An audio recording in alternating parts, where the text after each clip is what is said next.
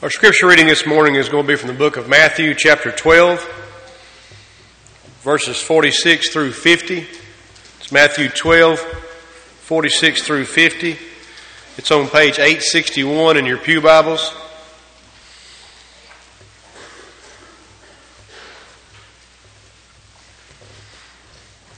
I'll be reading from the Pew Bible, the New King James Version. Matthew 12, 46 through 50. And while he was still talking to the multitudes, behold, his mother and brothers stood outside, seeking to speak with him. Then one said to him, Look, your mother and your brothers are standing outside, seeking to speak with you. But he answered and said to the one who told him, Who is my mother, and who are my brothers? And he stretched out his hand toward his disciples and said, Here are my mother and my brothers. For whoever does the will of my Father in heaven is my brother and sister and mother.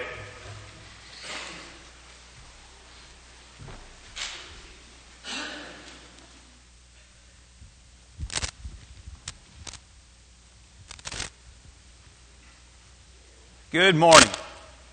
It is good to see each of you. If you're a guest this morning and a guest on Friends Day, we're glad that you're here and we welcome you as our friends, and we look forward to a wonderful day together. We remind everyone that we'll have worship at the park this afternoon at 4 o'clock in the Charlie Daniels Park.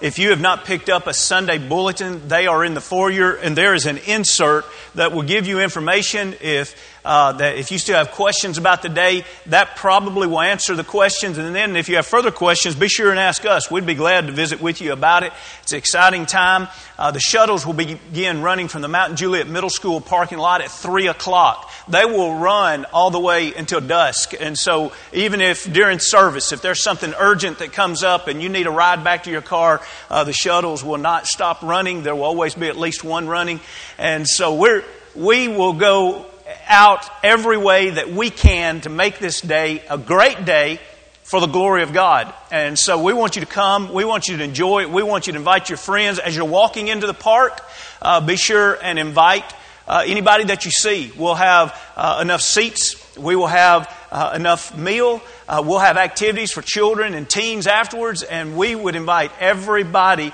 in the park to be there, so help us with that. Keep in mind, we do not have the whole park reserved, so we want to be kind to others that may be in other pavilions and consider them, as we will definitely have the majority of the people in the park. We still want to be considerate of others that guests in the park that may have reserved a pavilion and things like that. So let's be good neighbors and let's speak a good word for the Lord today, as we do every day.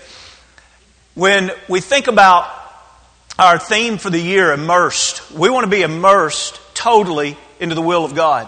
Every aspect of our life, 365 days a year, 24 hours a day.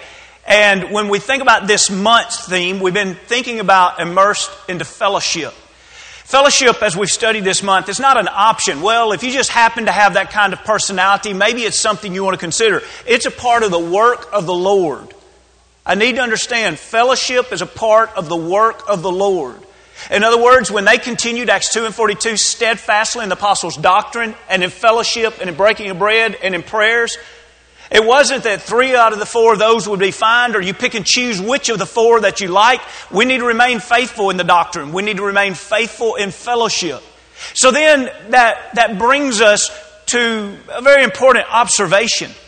Let's say that someone, a friend this morning, is here because they really do have a hunger to learn more about God. Hopefully all of us are here this morning because we want to worship God. We want to pour out our adoration to God. Where would you take someone if they said, I want to learn more about God? Where would you take them?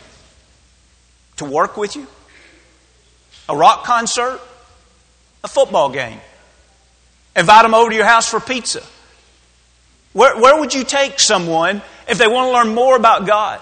You know, the most frequent place that individuals take individuals that want to learn about God? To an assembly of the church. Now that may just seem like a given, but for just a moment, don't think of it as a given. Why? If somebody wants to learn more about God, why don't they go other places? Or if they want to learn more about God, why do they come to the church? And if we find the answer to that, we might find a responsibility that we as the church that we have. We have the responsibility to be a reflection of God in our fellowship with each other and with others. True or false? The church is an institution. True, it is. The Lord instituted the church. It's not a man-made institution. It's God-ordained. True or false? The church has organizational characteristics about it. Absolutely. True. So is the church supposed to be just a cold institution that you think of tile floors, long hallways, white walls, and cold? No. Is the church just an organization? In other words, if you'll just cross the T's and dot the I's and make sure that everything is organizationally sound, exactly what God would want it to be. That's all we've got to do is just make sure that we follow an organizational pattern. Is that all there is to the church?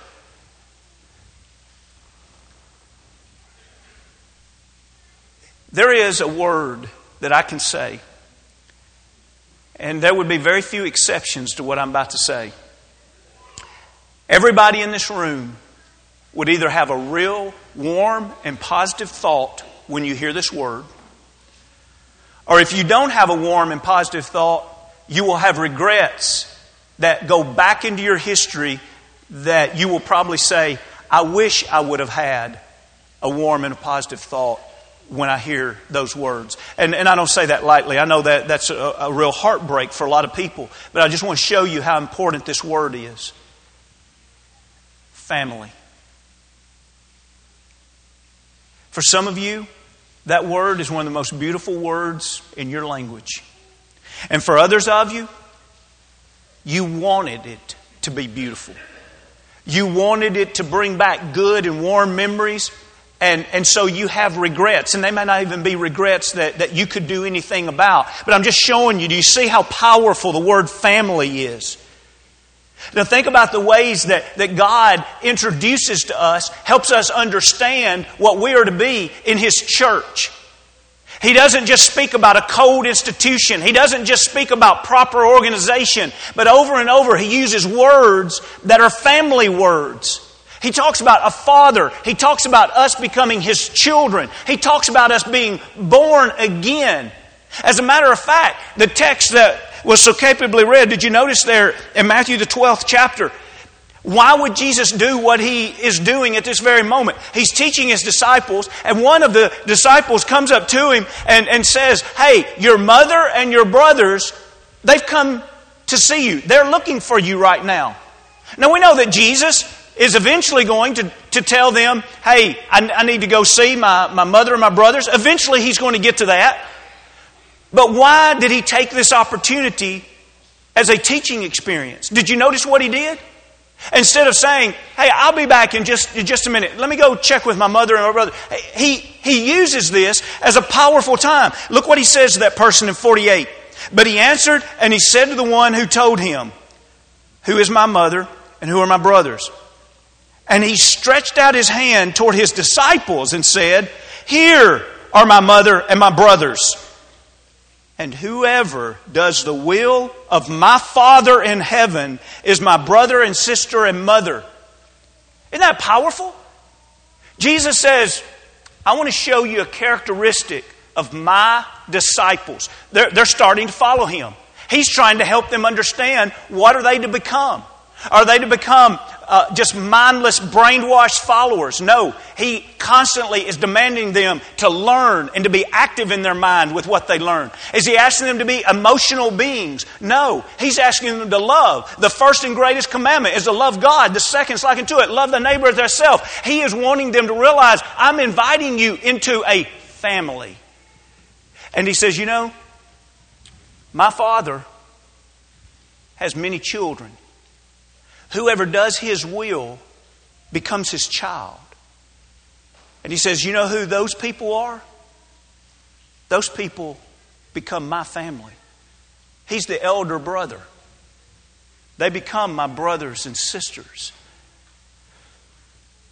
John would introduce the Gospel of John. Be looking there if you want, John 1. We'll look at two passages out of there.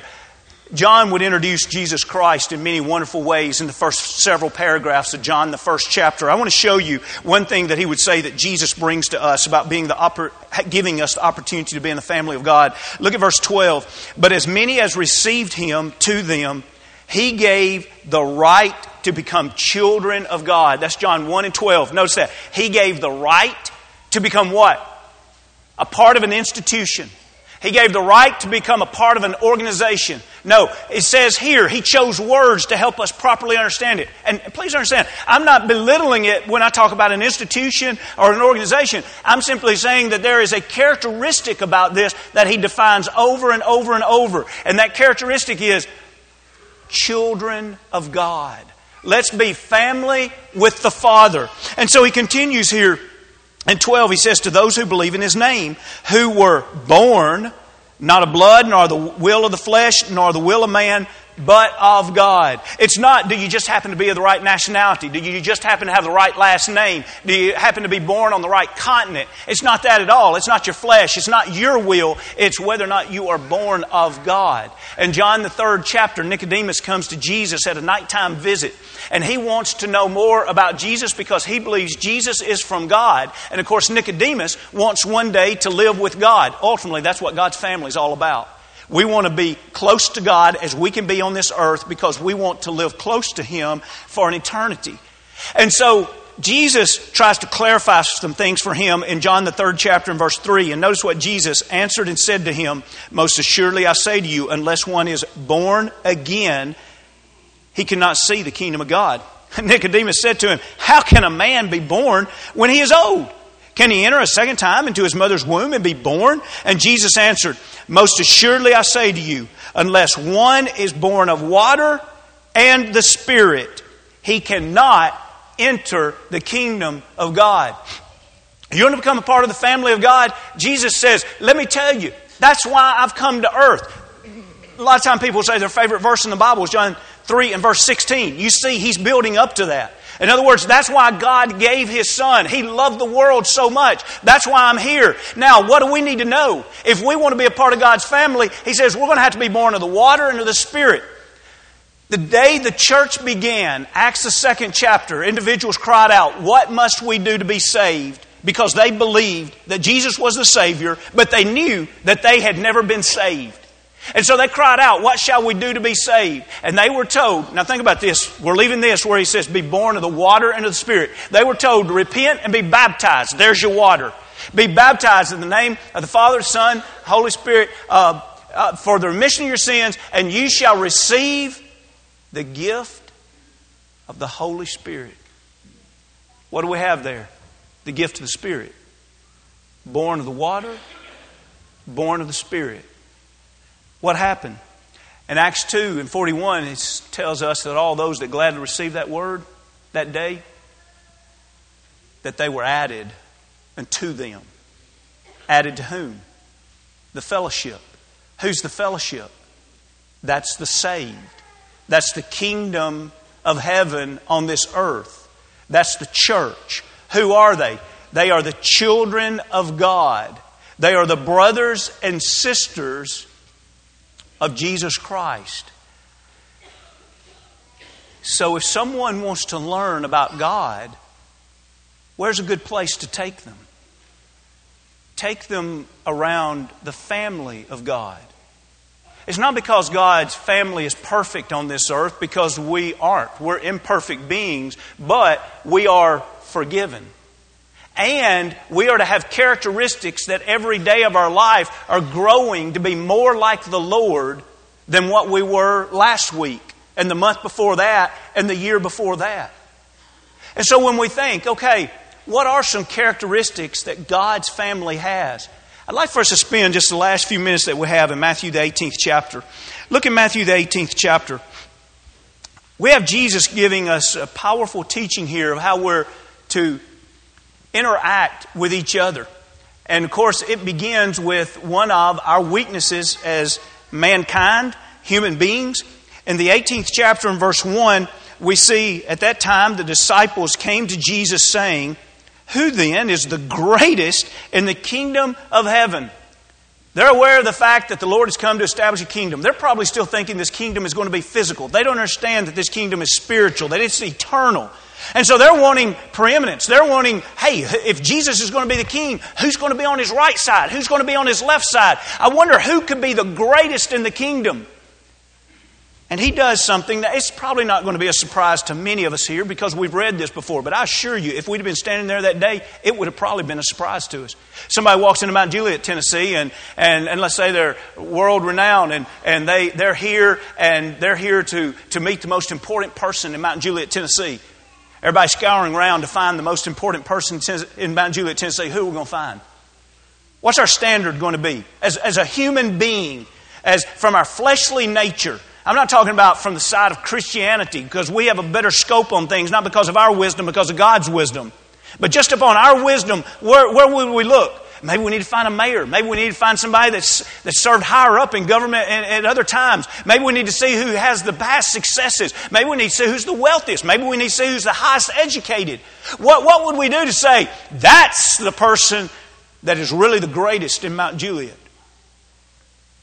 And you know probably what Jesus does. You see there in verse 2, Jesus called a little child to him, and he set him in the midst of them. And he said, "Assuredly I say to you, unless you are converted and become as little children, you will by no means enter the kingdom of heaven. Therefore, whoever humbles himself as this little child, the greatest is the greatest in the kingdom of heaven." So what's a characteristic of God's family? God's family is made up of people that share in humble relationships. In God's family, if His family is doing it God's way, there's not anybody that believes they're more important than anybody else. And everybody believes that others are more important than them. Where else could you find anything like that? There's not an organization or an institution on this earth that would experience that. The closest would be probably some physical families. But isn't that interesting? You would have to say the exception might be a physical family, and the Lord is saying, let me introduce you to my family, a spiritual family. Philippians, the 2nd chapter, reminds us of how important it is to exalt others even greater than ourselves. And then he uses the example of Jesus Christ, who left heaven to come to this earth. And he humbled himself to be a servant all the way till death. And he gives us that teaching as an example to say that's the way we're supposed to view each other. Would we serve each other? Would we serve each other all the way till death? Will we have that kind of humble relationship? Well, he continues about that kind of humble relationship. Look at verse 5, 6, and 7 as we think about another characteristic. As he says, whoever receives one little child like this in my name receives me. But whoever causes one of these little ones who believes in me to sin, it would be better for him if a millstone were hung around his neck and he were drowned in the depth of the sea. Woe to the world because of offenses, for offenses must come, but woe to that man by whom the offenses come. It's interesting here how he lays out just kind of opposites, and it's not really what we would naturally think of as opposites, but when we learn from God, God teaches us that these are opposites. So what is it? On one extreme, there is, will you receive others? Will you receive a child? And he says, if you will do that, thinking of the child being the least of these, if you will receive the very least of these, he says, you receive me. Remember Matthew the 25th chapter, that very same teaching when Jesus says, you give me food, you give me water, you have taken me in as a stranger, you visited me when I was in prison. And he talks about these characteristics, and the individuals that are his children, they say, Lord, we never saw you in those conditions. We don't think we ever did that for you. And Jesus said, when you've done this to the least of these, my brethren, you've done it unto me. And so now Jesus is giving the very same teaching here just a little bit earlier than that time period. And what is he saying? He's saying, if we're going to have that humble heart, we're going to have to receive others. You remember at the beginning of this month, I said, some of us will be challenged in this study of fellowship, and others of us will just reinforced in what we're doing. Let's be honest this morning. Are we really receiving our brothers and sisters? Or is this one of those areas that we need to hear Jesus' words where He says, be converted? Converted means a 180-degree turn. In other words, they were headed down a path that was conceited and arrogant. They really thought they were more important than some others. And so He says, you need to repent of that and you need to come back. And then when they came back, He followed up with the teaching. Here's what you do when you come back. With humility, you receive the least of these, my brethren.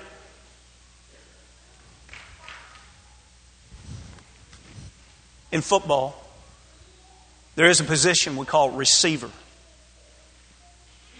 Now, cornerback that plays defense, it's not his place to catch the ball. All he has to do is make contact with the ball and bat it away.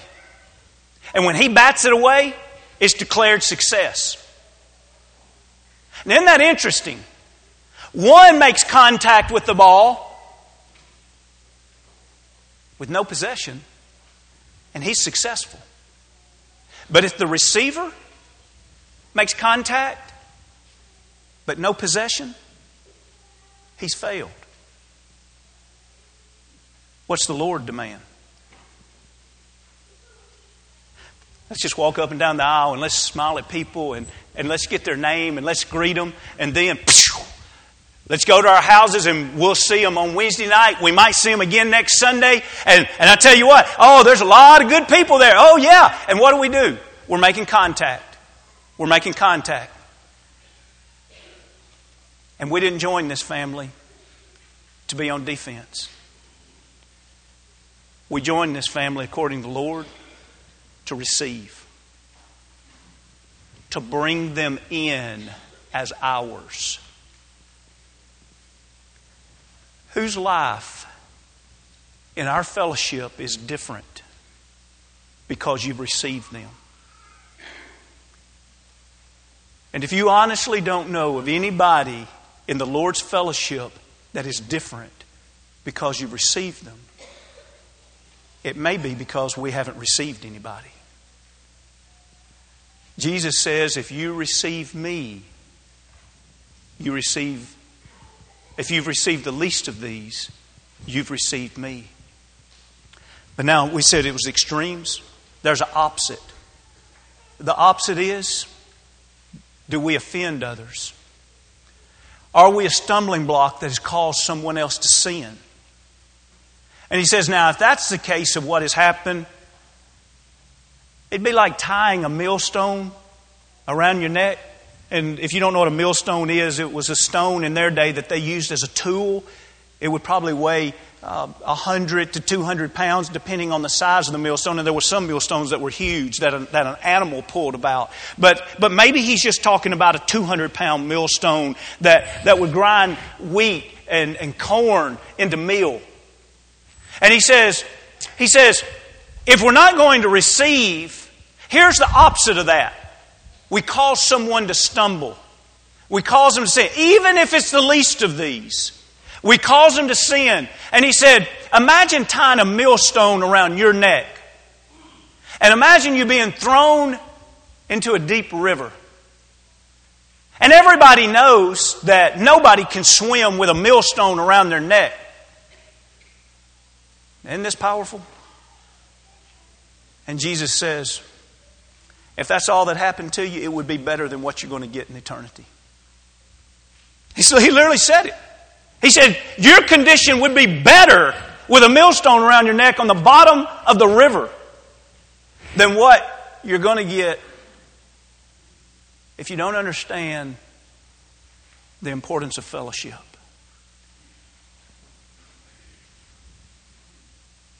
How foolish would it be to say, I'm a part of the family of God, and I'm awake roughly 120 hours a week. And I know many of us are awake a few more hours than that. That's on an 8-hour night's sleep. So let's just run with that. I'm awake 112 hours a week. 112 hours a week. And we assemble together roughly 4 of those hours. So about 97% of our time is not in the assembly. So then the question is, What am I doing for the other 97% of the time to be family? What am I doing the rest of the time to receive and to serve one another? What am I doing with the other 97% of the time to build each other up? And I think I know, the challenge that we have of saying, I'm just trying to keep my head above water. I'm just trying to keep the bills paid. I'm just trying to make sure that all the bases are covered every day of the week. And I don't know how I can do more. This morning, I can honestly tell you, I don't know all the answers to this. But I know this. Each one of us will find a life worth living when we find a faithful place in the family of God. God's family is not defined solely through an assembly. Yes, it's important that we assemble and that we worship and that we study together. But the teachings of the family go far beyond that. As a matter of fact, later in this same chapter, he says, a man has 100 sheep and one of them goes astray up in the mountain. What is he going to do? You know that story. He's going to leave the 99 and he's going to go into the mountain. He's going to search until he finds it. And when he finds it, he's going to rejoice. Why? Because he's found family. That's the illustration here. How does it rip your heart out when you see parents on the news begging for an abducted child to be returned home? Doesn't that just turn you inside out? How does it make us feel when we have our family around us that one of them's hurting? The Lord says, I want you to weep with those that weep. How does it make you feel when one is rejoicing? He says, I want you to rejoice with those that rejoice. Are those just mechanical commands? No. Those are natural responses that families give to each other. But we extend the invitation this morning by looking down verse 21 and 22. Peter came to him and he said, Lord, how often shall my brother sin against me and I forgive him? Up to 7 times? And Jesus said to him, I do not say to you up to 7 times, but up to 70 times 7. And then he gives quite a teaching on the need to forgive. And we'll just read the concluding remark in 35. So my heavenly Father also will do to you if each of you from his heart does not forgive his brother his trespasses. When we think about how difficult it is to forgive someone that's hurt us, this passage may seem like a mountain to climb. Because in this passage he says, I don't not just ask you to forgive once. I'm asking you to give repetitively. Because after all, what does God do for you? You've sinned. And if this morning you're saved, you've been forgiven. But how many times have you sinned since the first time you asked God's forgiveness? How many times have you sinned since you were baptized into Christ and your sins were forgiven? And all of us would have to say, more than what I'd like to admit. And then the Lord says, now you remember, as I forgive you over and over and over, you have that same kind of heart that is willing to forgive your brother, your sister, over and over and over. Why? Perhaps we could answer it like I've heard some of you, and I've heard many in my years of ministry. I've heard it said to me and in my presence. It usually goes something like this. There's a family member that's needed care for several months or several years. And the family rallies around and they offer all the support and the help that individual and their family needed.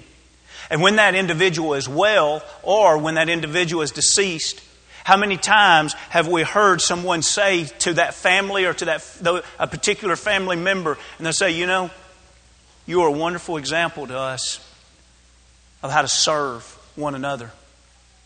And that person looks up and says, that's what families do.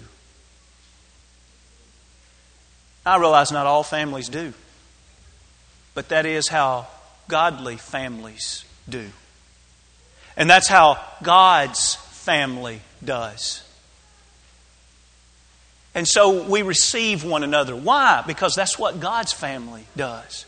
We care genuinely for one another. Why? That's what God's family does.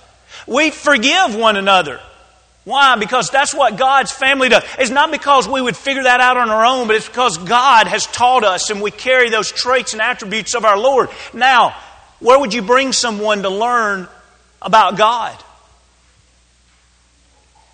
Listen, if somebody sits in our midst and they don't see God better, it's shame on us. Because if there's anywhere in our community that people ought to see God, it ought to be among God's people. I'm thankful that you have that reputation. I'm thankful to go in the community and hear good said about this congregation. But I also believe that every one of us could receive others a little better, care for each other a little better, just be a little better at being family. This morning, I think about a book that was written a few years ago. And the author entitled the book, Stop Dating the Church. Stop Dating the Church. That's interesting, isn't it? You know, that's all some people want to do is date God. Date the church. But you know, a date's pretty cool. That's where you drop by on Sunday morning and you pick up your date and you spend some time with her. And then you drop her off in Sunday afternoon. The rest of the week's yours.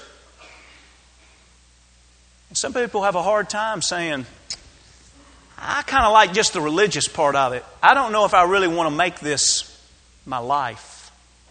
I don't know if I really want to make this my family.